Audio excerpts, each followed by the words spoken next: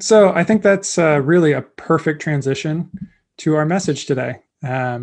Jason Fileta is here with us, Vice President at Tier Fund USA. Are you going to be a part of the VP debates, or Yes, is that okay? Because I know that you were a VP as well. So I will be in there. that's great. Known Jason for years, love him, appreciate him, and grateful that he is here with us this morning talking about Acts 13. So take it away, Jason. All right. Thank you, Kurt. Um, and thank you just for asking me to be a part of Sunday morning. I'm really grateful to do that. And I still feel weird like preaching a text to a group of people I can't see, but that's just how it is. That's the quarantine time. So let's get to it. I love the book of Acts, and part of it is because it's like so many things are happening when the Spirit of God enters into the world. And we get to see the activity of God's kingdom starting to break into the world's kingdom in the very initial moments and all the struggles that come with that. And so I was really glad when Kurt asked me to do this and just very grateful to be here. So just to let you know what's happening in this passage, and we'll jump into different parts of it here and there.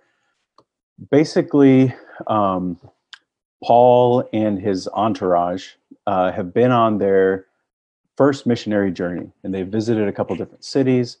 They're in what is modern day Turkey, and they're going to these various cities, and they kind of have a pattern. They go into a city, they find the synagogue, they preach, and then see what happens. So this story is one of those stories, and it's in a particular city called Pisidian Antioch. And so the very first thing that they do when they go to the synagogue is they preach history. So they're speaking to the Jewish people and a few Gentile God-fearing people who have come as well. And the first thing they do is repeat the Jewish history to the people. And this is like a pattern we see all the way in many places in the New Testament. Stephen, if you'll remember, preaches this really extensive history before he's martyred. And they're always going back to the history of the Jewish people. And so I'm going to not go through all of it. I'm just going to read one portion of it. This is verse 16 in Acts chapter 13. Standing up, Paul motioned with his hand and said, "Fellow Israelites, and you Gentiles who worship God, listen to me. The God of the people of Israel chose our ancestors. He made the people prosper during their stay in Egypt. With mighty power, he led them out of that country. For about 40 years, he endured their conduct." I really like that phrase, endured their conduct in the wilderness. And he overthrew 7 nations in Canaan, giving their land to his people as their inheritance. All of this took about 450 years.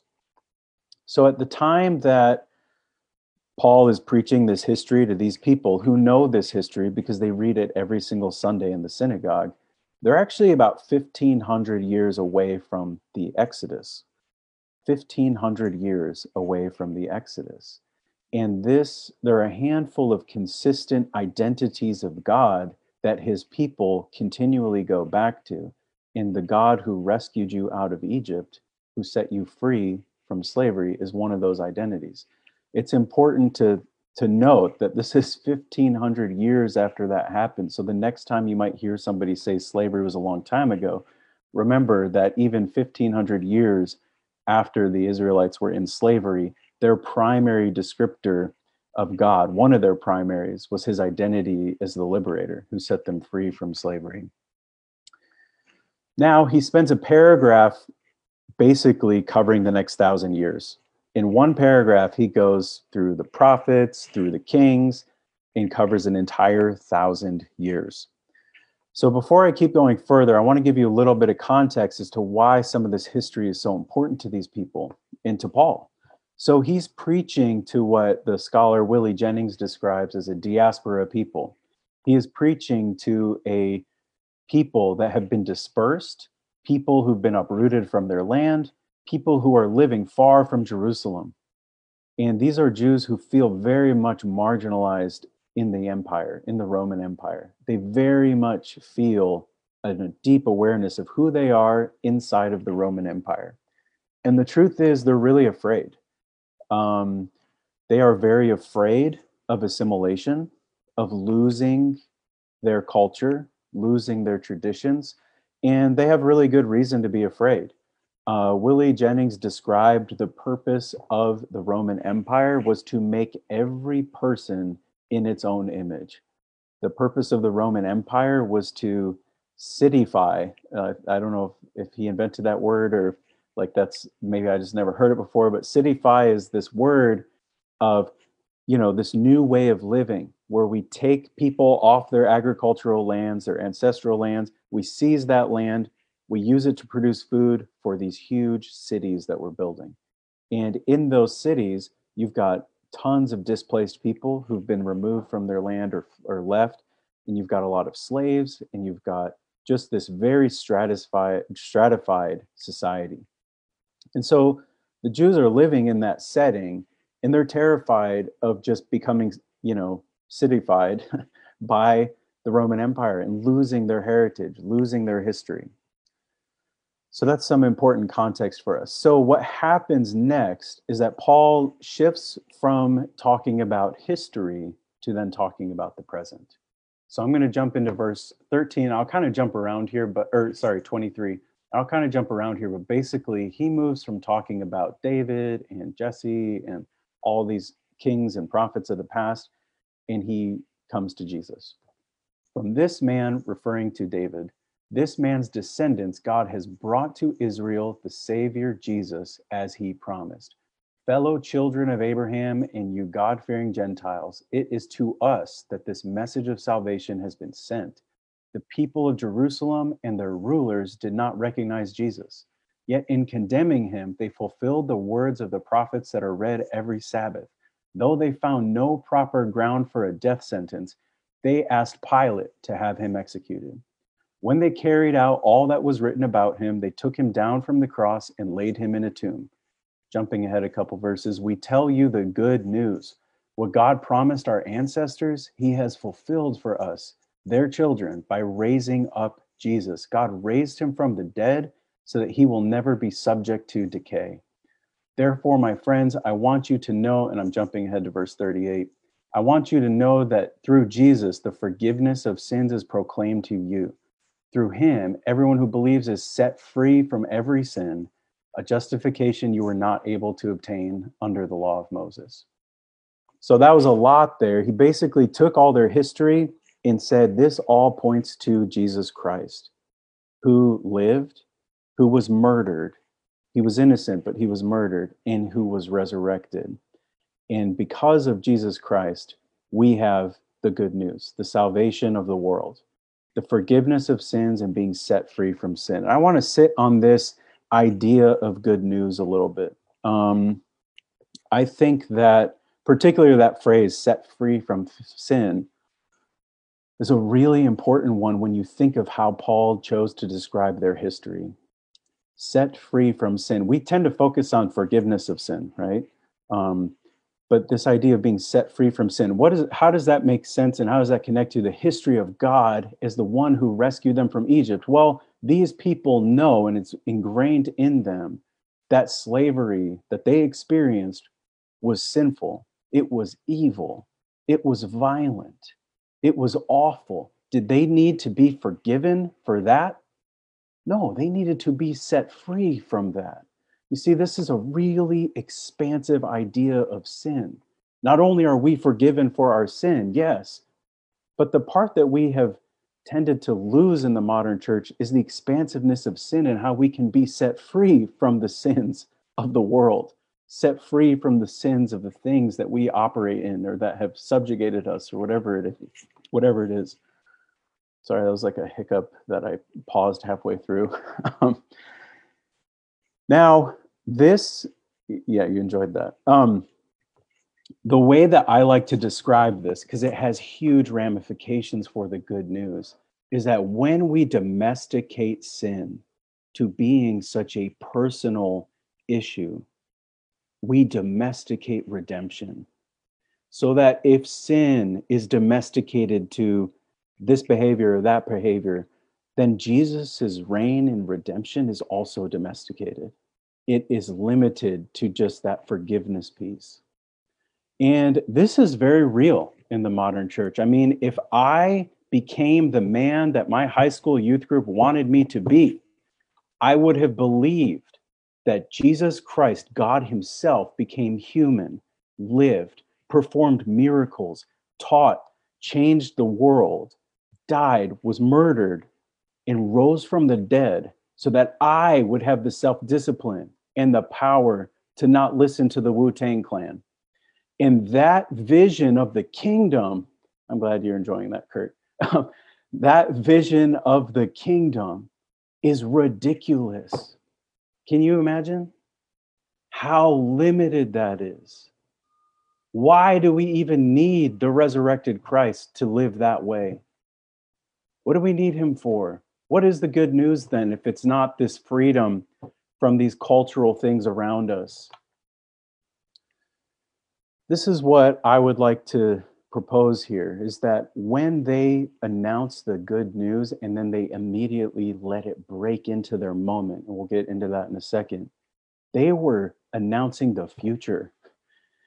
And it's a future that they were experiencing in the present in pieces and in glimpses. And it is a beautiful future that truly is good news. They were announcing what the world will be when Jesus reigns, that He already is resurrected and reigns. And when Jesus reigns, there will be no more slavery. When Jesus reigns, there will be no racism. When Jesus reigns, there will be no sexism. When Jesus reigns, there will be no ethnic divisions between Jew and Gentile. When Jesus reigns, there will be no more violence. There will be no more evil like this. And that announcement of the good news is extraordinarily attractive. And it is something that draws people in through the power of the Holy Spirit, because we do live in a real world that is not Jesus's kingdom yet. That is real. We live in a world that has violence, that has inequality, that has sin that we must be set free from.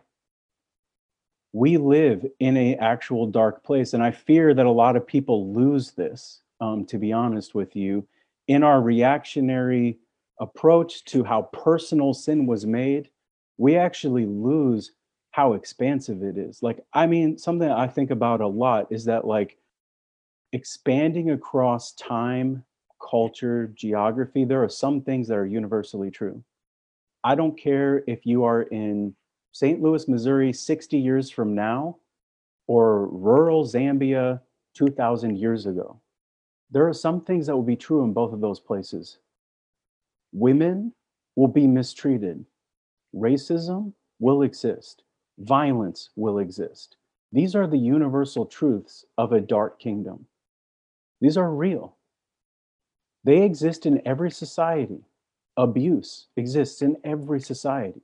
Violence exists in every society. Violence based on inequality exists in every society, in all time, in all places. But the other universal truth is that when Jesus reigns and is king, none of those things will be anymore. And it's emotional to think about. Revelation 21 announces that in Jesus's kingdom, there will be no more violence. There will be no more tears. And the amazing story of Acts is the struggle of that kingdom beginning to give us glimpses and take hold in reality and in the world. And that's the same tradition that we're a part of now. We live in a dark world. It is also a beautiful world. It is also a world filled with the aroma of Christ's kingdom. And that's an interesting struggle to live, intention to live within. And so the good news here is what it will be, what Jesus's kingdom is, and what He has done to repair this expansive sin in the world.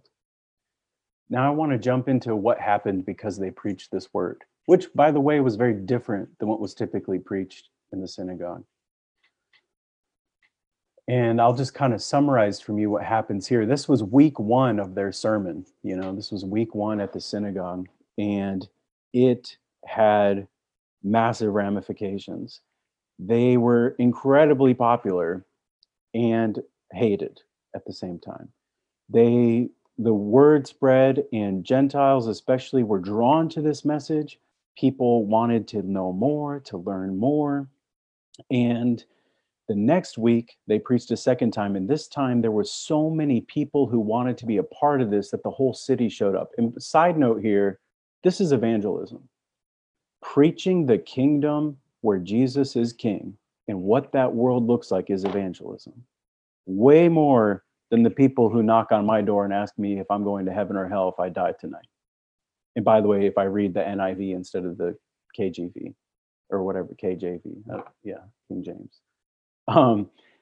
Like this is actual evangelism, and they put it into practice. They didn't just talk about this kingdom. They lived it out there in that moment. They told the people on that second Sunday that this good news was for the Gentiles, for everyone. It was not for them and no longer for the Jews. It was just expansive now. It was for all people. This good news was for all people. And that really upset some of the Jewish leaders in the synagogue.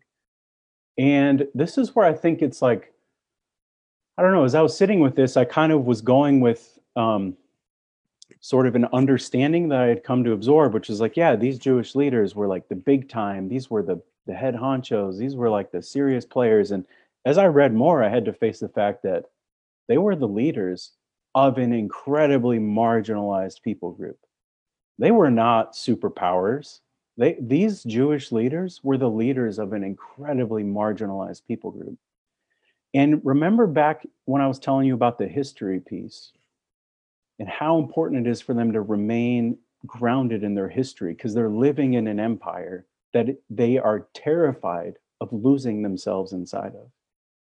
This is why they were so threatened at the expansion of God's redemption to the Gentiles, because they were terrified that if the Gentiles could be part of God's family without having to become Jews first, just as they are, because God's love is that big and good, then what would happen to their culture? What would happen to their Jewishness? What would happen when their daughters and sons start marrying Gentiles? What would happen when they start listening to Gentile music and they start like watching Gentile movies?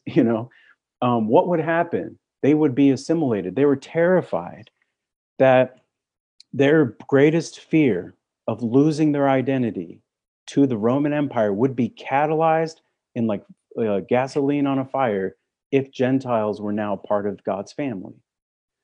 And what is so crazy, and perhaps the greatest tragedy of this story, is that in resisting that assimilation that they were so afraid of, they embraced the empire in deeper ways than they ever would have if all of their children married Gentiles. They embraced violence. They embraced persecution. It tells us in this story that they gave Paul and his entourage, Barnabas and the rest, such a hard time that they had to flee the whole region, and they shook the dust off their feet.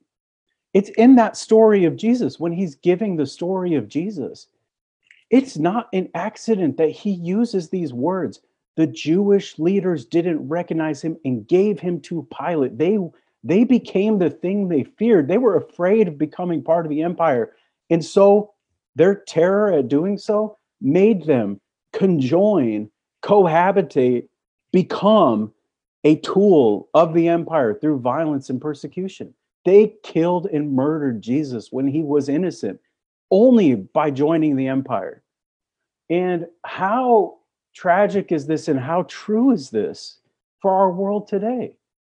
How many Christians are so terrified of the world corrupting the faith and the people of God that we actually join the demons of this world in trying to keep ourselves separate from this world. An example of this that I thought of this week was how many Christians celebrated when the White House announced a tragic reduction of refugees into this country down to 15,000 next year, which is a tenth of how many came in the last year of President Obama's presidency. which is a fraction of the people, of the over 80 million people who are displaced in our world. But how many Christians were celebrating this, thinking, keeping America great? Am I getting like way too on the nose, Kurt? Okay. Okay. He's motioning. I'm okay. How many of our churches saw this as protecting us? You know, and I don't believe that the people our country is keeping out are violent at all. I don't believe that. But if you were to embrace their vision here, follow with me here, their logic, by their own logic, they are saying, we don't want criminals here. We don't want MS-13 here. We don't want terrorists here, et cetera, et cetera. So we are going to use violence. We are going to use the destruction of families. We are going to use forced surgeries. We are going to use every means the state has available to execute violence on marginalized people to keep these people from coming here and making us violent. Like, do you understand how parallel this is to exactly what happened then? And the tragedy of that. So the question for us is, where are God's people who will preach the good news? Where are God's people who will see that sin is expansive and Christ's redemption is even more expansive? We're needed. Churches like Cascade are needed. God's people who will speak that truth. We need to evangelize our own right now. We need to share the good news that when Jesus reigns, all of this division will be wiped away. All of this violence will be wiped away. Racism will be wiped away. And this is like critical, you know, we need to spend a long time in our country reflecting on how you could be a follower of Christ, a Christian in good standing and own slaves. Have we unpacked how that became so normal in our society? Well, it became normal because they had minimized sin to the point of just tithe 10%, you know, pursue comfort, make as much money as you can, etc. Read the right books, sing the right songs, you know. And it's actually not far off from so many things that have become normal in the modern American church today. And so, as I was reading this and reading about what happened after they preached the good news, I just couldn't help but think about these times and how important it is that we preach the good news. That Jesus Christ is resurrected and will set us free from all sin. And that in his kingdom, the world will not look the way it looks now. And the story ends with, like I said, these men being persecuted and driven out of the city. But before they leave, the church there explodes in growth. You see, before they leave, and this is partly why the Jewish leaders sent them out too, was just sheer jealousy. So many people were drawn to this good news and wanting to live into this new world where Jesus reigns. And so in closing, I just want to encourage us. I kind of made it sound like our world is really bad. I'm realizing that now. There are a lot of dark things, but the hope that keeps me going, like I've been involved in work through Tear Fund and before Tear Fund, other organizations that is trying to live into Christ's kingdom in the here and now for like over 15 years. And the only way I could be sustained for that long, was believing in my depths that Christ is risen and that his kingdom will have no more racism, no more violence, no more inequality. In truly believing that. And the amazing thing is that the Spirit of God is speaking to us and reminding us of that truth on a day-to-day basis. We see it in moments breaking into the world all the time. These are reminders that this can happen. We see it in the 20 women in Liberia who began praying in a fish market and a year and a half later ended a civil war. That's Christ's kingdom breaking into this world. We see it in that moment when Pope Francis knelt before Muslim prisoners, inmates at a prison, and washed their feet. We see it in all these moments where like radical love not only is demonstrating what the kingdom will look like, but actually embodying it there in the moment. And it always looks unusual because it's antithetical to the norms and fundamental truths of this world, which, if you want a reminder of those, read the description of how they murdered Jesus that Paul gives. They handed him over. He had done nothing and murdered him in collusion with the empire.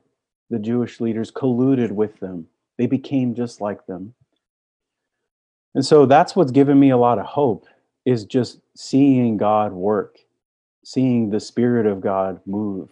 And there is a lot of movement happening right now, and it is easy to get discouraged. But something that's given me a lot of hope is seeing the Spirit of God move now in the Black Lives Matter movement, seeing the Spirit of God move now in the movement to end the family separations at the border, seeing the Spirit of God move in a lot of ways. And so we got to take moments to celebrate those things and be encouraged by them, no matter the fact that the struggle remains. So can I close in prayer? Yeah? Okay. God, we just thank you for your character. We thank you that you choose to be identified as the one who rescued his people out of Egypt, that you continue to give us that identity of yourself. God, that you sent your son. God, that he is redeeming all things in this world. Lord, we thank you for your love, your expansive love, God. And I pray that you work in us, you send your Spirit to us. God, I pray that we can be moved by your Spirit to expand our ideas of what your redemption in this world can look like, and give us strength, Lord. Many of us are tired. Many of us are discouraged. Give us strength and anchor us in the hope of your coming kingdom. Thank you for this church, for the pastors, for their wisdom. Thank you, God, for your love. Pray these things in Jesus' name. Amen. Thank you, Jason. Thank you, Jason.